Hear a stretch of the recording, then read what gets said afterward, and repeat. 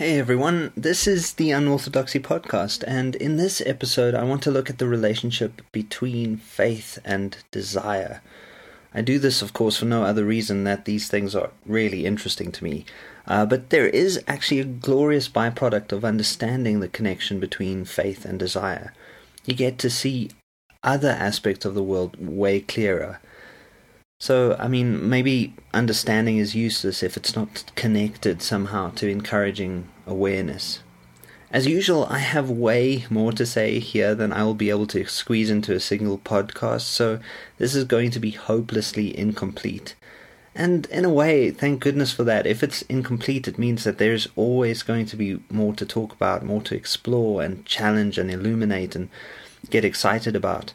The fact that I won't cover everything means that there's another conversation to be had, and maybe also another reason for friends to get together and chat over a beer or a cup of coffee. So, yeah, I think this is going to be interesting. I hope you enjoy it. I want to start with a really simple observation. When I speak to my students about what it means to get an education, to be educated, their usual response is that an education is a thing that helps them to acquire more knowledge and understanding. And of course this seems to make some sense because this is certainly part of what education entails. The thing, though, is that this isn't quite the main thing that education does. This is something that Jamie Smith challenges in his book, Desiring the Kingdom, which is a mind-blowing book. I read most of it while I was on a plane ride from Los Angeles to South Africa. So that book is great. Looking at all kinds of research on media phenomenology, of affect theory, and so on, what you discover, and what Jamie Smith discovers in that book, is that education is first and foremost something that shapes and changes the way that we desire. Knowledge is secondary to this. This is something that Todd McGowan explores in his book, The Fictional Christopher Nolan, which is something I've been reading and really enjoying. What he notices, and this is specifically with reference to Christopher Nolan's film Memento, is that the knowing subject takes the backseat to the desiring subject every time. In other words, while we may want to think of ourselves as acquiring information or knowledge, this acquisition of information or knowledge is always preceded and guided by a desire to acquire information and knowledge. Desire first, knowledge second. In fact, sometimes knowing the right stuff isn't even an issue at all, which is what you get when someone persists in believing something false, even when its falsehood has been exposed. Something about that falsehood is it's attached to a desire. The desire is always first. This should be in some way obvious to us, but it's the obvious stuff that's often the easiest to overlook. We go to school and university out of a desire to learn, a desire to be more, a desire to get somewhere in life. Desire is at the center of who we are and how we live.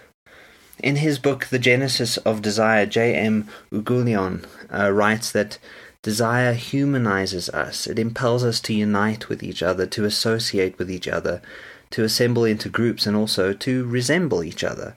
Desire forms us in proportion as it animates us and arouses our thoughts and feelings. Desire leads us to seek out the company of others, their approval, their friendship, their support, and their recognition. Desire is what gives us our sense of a unified self. We're fragmentary beings and we're kind of all over the place, but when we have a single desire or kind of overarching desire, this creates a sense of unity in the self.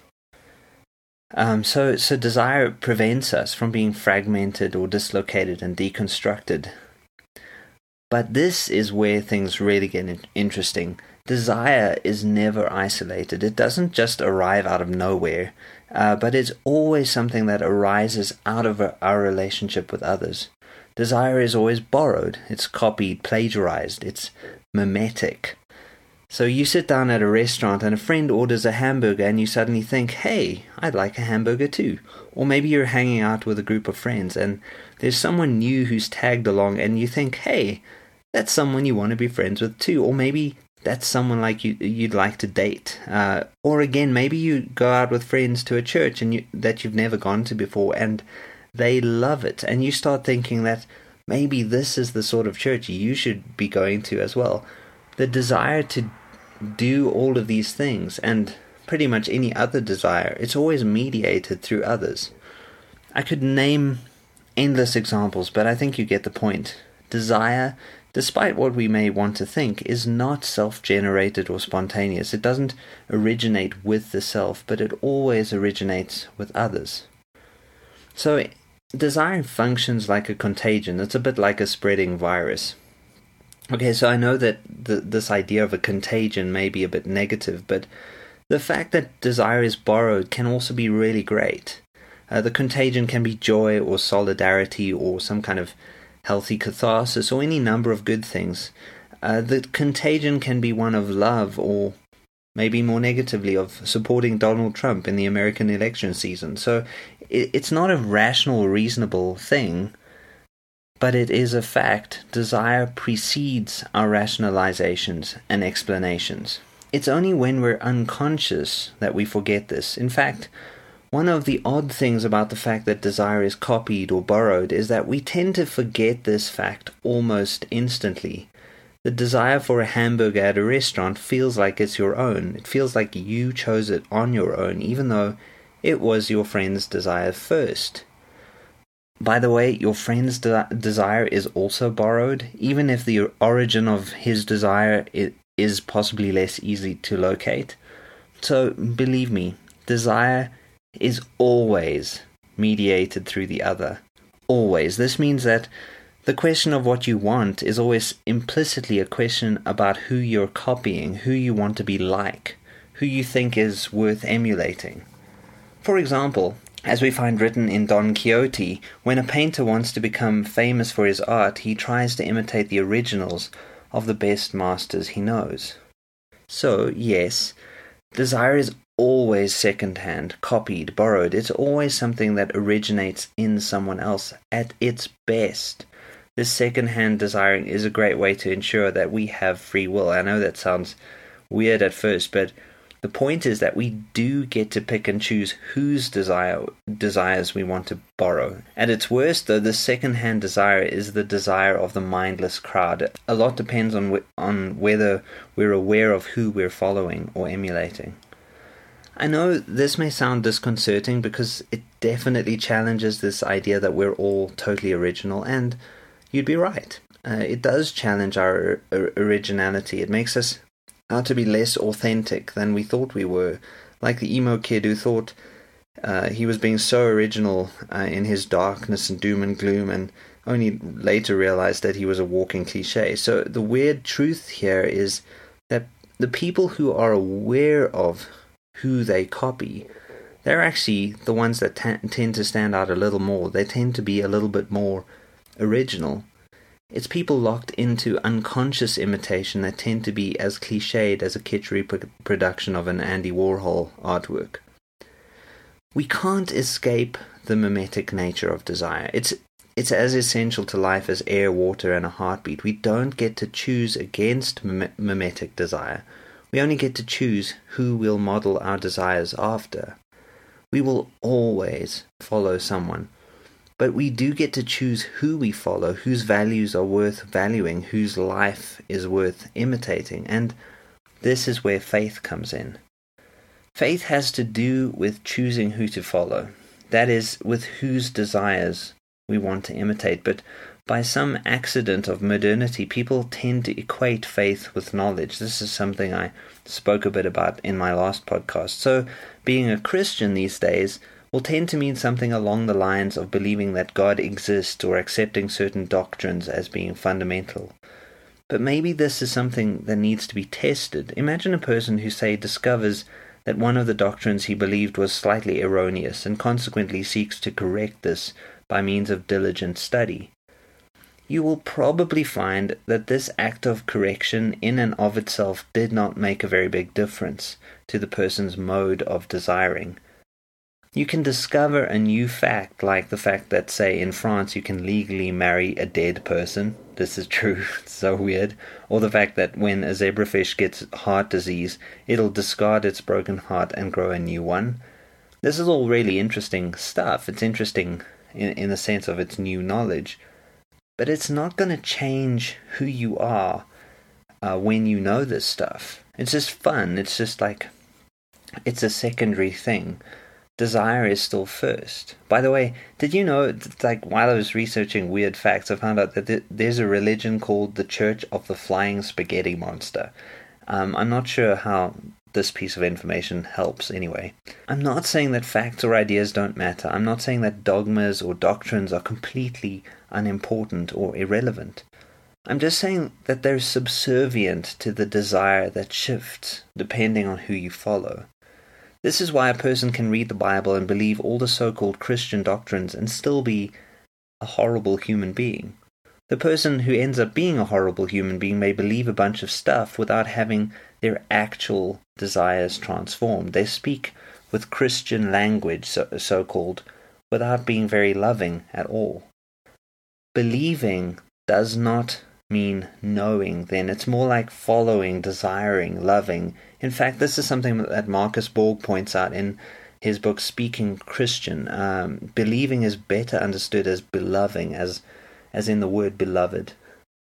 Jesus said that people would know who his followers were by the way that they loved each other. But I swear, I know so many Christians who think that the primary determinant of authentic faith is possessing particular beliefs about salvation, atonement, hell, and other eschatological disasters, which is why in the Western culture you have terms like theism, atheism, and agnosticism. These are terms, though, that have become equated to what you think, and I think that they're not uninteresting questions, but they're nevertheless secondary questions. They're not the main issue. The main issue is not what you think or know, but how you desire. These days it's fairly easy to think that you will know who Jesus' disciples are by how well they've managed to get their doctrinal ducks into a row. But the weird thing is, I know a lot of people that look nothing like Jesus in the way that they treat others, and yet somehow, because they have a solid theology, so many people think that they're the kind of real Christians. And I realize that there are all sorts of problematic terminologies here, but you get the idea. I mean, there's this test of authenticity is kind of located in knowledge, and it doesn't really make sense to me. So you get celebrity preachers, for instance, who insist that heresy is about wrong belief, and in the process they can treat others like they don't deserve to be in church, which is not a very loving thing to do generally. My premise then is very simple. It's that faith is not the same as knowing stuff. It's about the fact that our desires change when we trust in certain people and the way that they see things and live out their loves. Faith in Jesus is maybe not so much about what we know regarding the meaning of salvation or what we claim regarding whether God exists or not. Again, I'm not saying these questions are unimportant. What I am saying is that maybe faith in Jesus is more about trusting that his way of desiring is preferable to the usual egotistical way of desiring that we tend to encounter in others and in ourselves. Because this trust in another way of desiring, that's the thing that's going to transform us and the way that we live in the world and the way that we love each other. So, yeah, this kind of raises a question: what way of desiring is Jesus' way of desiring? And of course, there has to be a little bit of speculation here, but I think it's still worth exploring. So there are many ways that we could look at this, and so I'm just going to focus on one angle. To get to an answer, I want to look at the text in the book of Genesis. It kind of replays how desire works. So you know the story in Genesis 3. God tells Eve and Adam not to eat the fruit of the tree of the knowledge of good and evil. But the serpent has other ideas. The serpent, in effect, tells Eve that she should eat the fruit, because when she eats the fruit, she will be like God, knowing good and evil. What's particularly significant about this is that the serpent, in doing this, makes God out to be Eve's rival. So there's this idea of Eve desiring to be like God, desiring according to a false image of God. So there are other ways of reading this story, but the thing I want to pick on is this simple fact. God in the story is essentially non-rivalrous, not interested in competing with anyone. A competition with God seems like a really silly idea anyway, but the serpent creates a picture of God as rivalrous and competitive. It's as if God, in the mind of the serpent, is a territorial God. But this sort of territorial, rivalrous God is definitely not the God that Jesus seems to be talking about. And rivalry is not how Jesus seems to operate either. Jesus doesn't seem to want to see himself in competition with anyone. He treats other ideologies as being kind of in totally different categories. They're different issues. They're not unimportant issues, but they're definitely different they have different concerns from what he's trying to get at. He doesn't even want people to brag about him when he heals them, for instance. It's as if he isn't interested in being the kind of celebrity that everyone wants him to be. And he doesn't seem to want to impose views on others either, which is maybe why he asks so many questions, and why he's not even that fazed by people's different views of him. You can read the gospel text and see this thing again and again. It's difficult to read competitiveness and rivalry into the story of Jesus. I know that this may be a tough pill to swallow. Usually we think of Christianity in terms of rivalry as if it is at odds or in rivalry with other religions, with other worldviews and ways of seeing. But I don't think that this kind of Christianity has much to do with the way of Jesus. It seems to me that Jesus was trying to bring about a way of being and acting that challenged this frame of rivalry. Why? Well, I think about this. Do you think it's possible to have dibs on God? I mean, do you think it's possible to capture God in any particular kind of language or a particular kind of theology? Like, capture completely? I think Jesus knew that this was impossible. You can kind of point in the right direction, but you can never take full ownership through language, as if language is a way to imprison the ultimate reality. So people have always loved the idea of inserting God into their own competitive and rivalrous ways of living and being. But by doing this, they actually miss the fact that God is essentially not part of that way of thinking and desiring. It's the logic of the serpent that makes God out to be a rival. It's not the logic of Jesus. So this is what I think. Jesus' desire, to me at least, seems to be a desire to find God's upside-down kingdom in the midst of everything else. As a seed planted in a field, and it's so surprising that it transforms the meaning of the whole field that it's planted in. Again, especially for more conservative listeners, I want to stress that I'm not chucking the specifics out. I'm not saying something dumb like anything goes when I talk about this kind of non-rivalrous Christianity. In fact, I have yet to meet anyone who actually believes that anything goes. What I am saying is this: desire comes first. Desiring, not knowing. And I think that the mode of desiring that is modeled by Jesus is not a rivalrous kind of desire. So, here's a little provocation. What if the kind of faith that the world needs is not faith in facts or ways of knowing or specific things that can be believed, but is a kind of faith that mediates a better way of desiring for us, a way of desiring that doesn't immediately make God into a trophy that you put out on your mantelpiece? I think believing in the right stuff can be really great. Obviously, it's nice to know stuff like the fact that an ostrich's eye is larger than its brain, or the fact that most lipstick contains fish scales. I mean, it's really nice. It's nice to know how the doctrine of atonement works, if it does, and that the rapture was largely an invention of a weird modernist theologian rather than an ancient belief. But we should be careful to put too much weight on our knowing, when it is how we desire and what we desire that is the primary issue, because desire is what drives the way we actually live. Desire even drives the way that we pursue knowledge. Desire comes first, although of course it is always borrowed.